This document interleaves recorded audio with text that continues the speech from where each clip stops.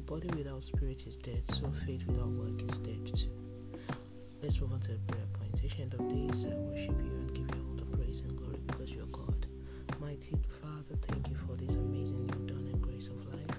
Ancient of days, thank you for forgiveness of sin and your blood shed for my salvation.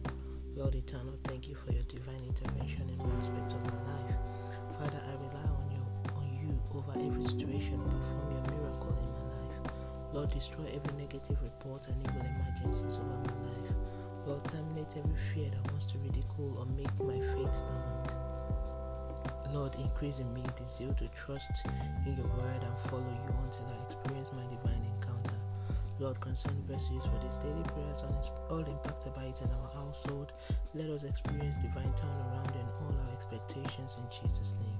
Thank you, Ancient of Days, for answering prayers in Jesus' name. Let's move on to daily confession. Sin shall not have dominion over me. I am operating the power of the word of God and the righteousness of God in Christ Jesus by faith, as Jesus is so mine in this world. The miracle working God is at work in my life. God is turning all situations around for my good. My season for divine change has started. Power has changed hands. I will never be a prey in the hands of the workers of iniquity in Jesus' name. Amen. And that's today's prayer from the Inspired by His Word. Today is the 22nd of July 2023. Oh, glory be to God. Hallelujah.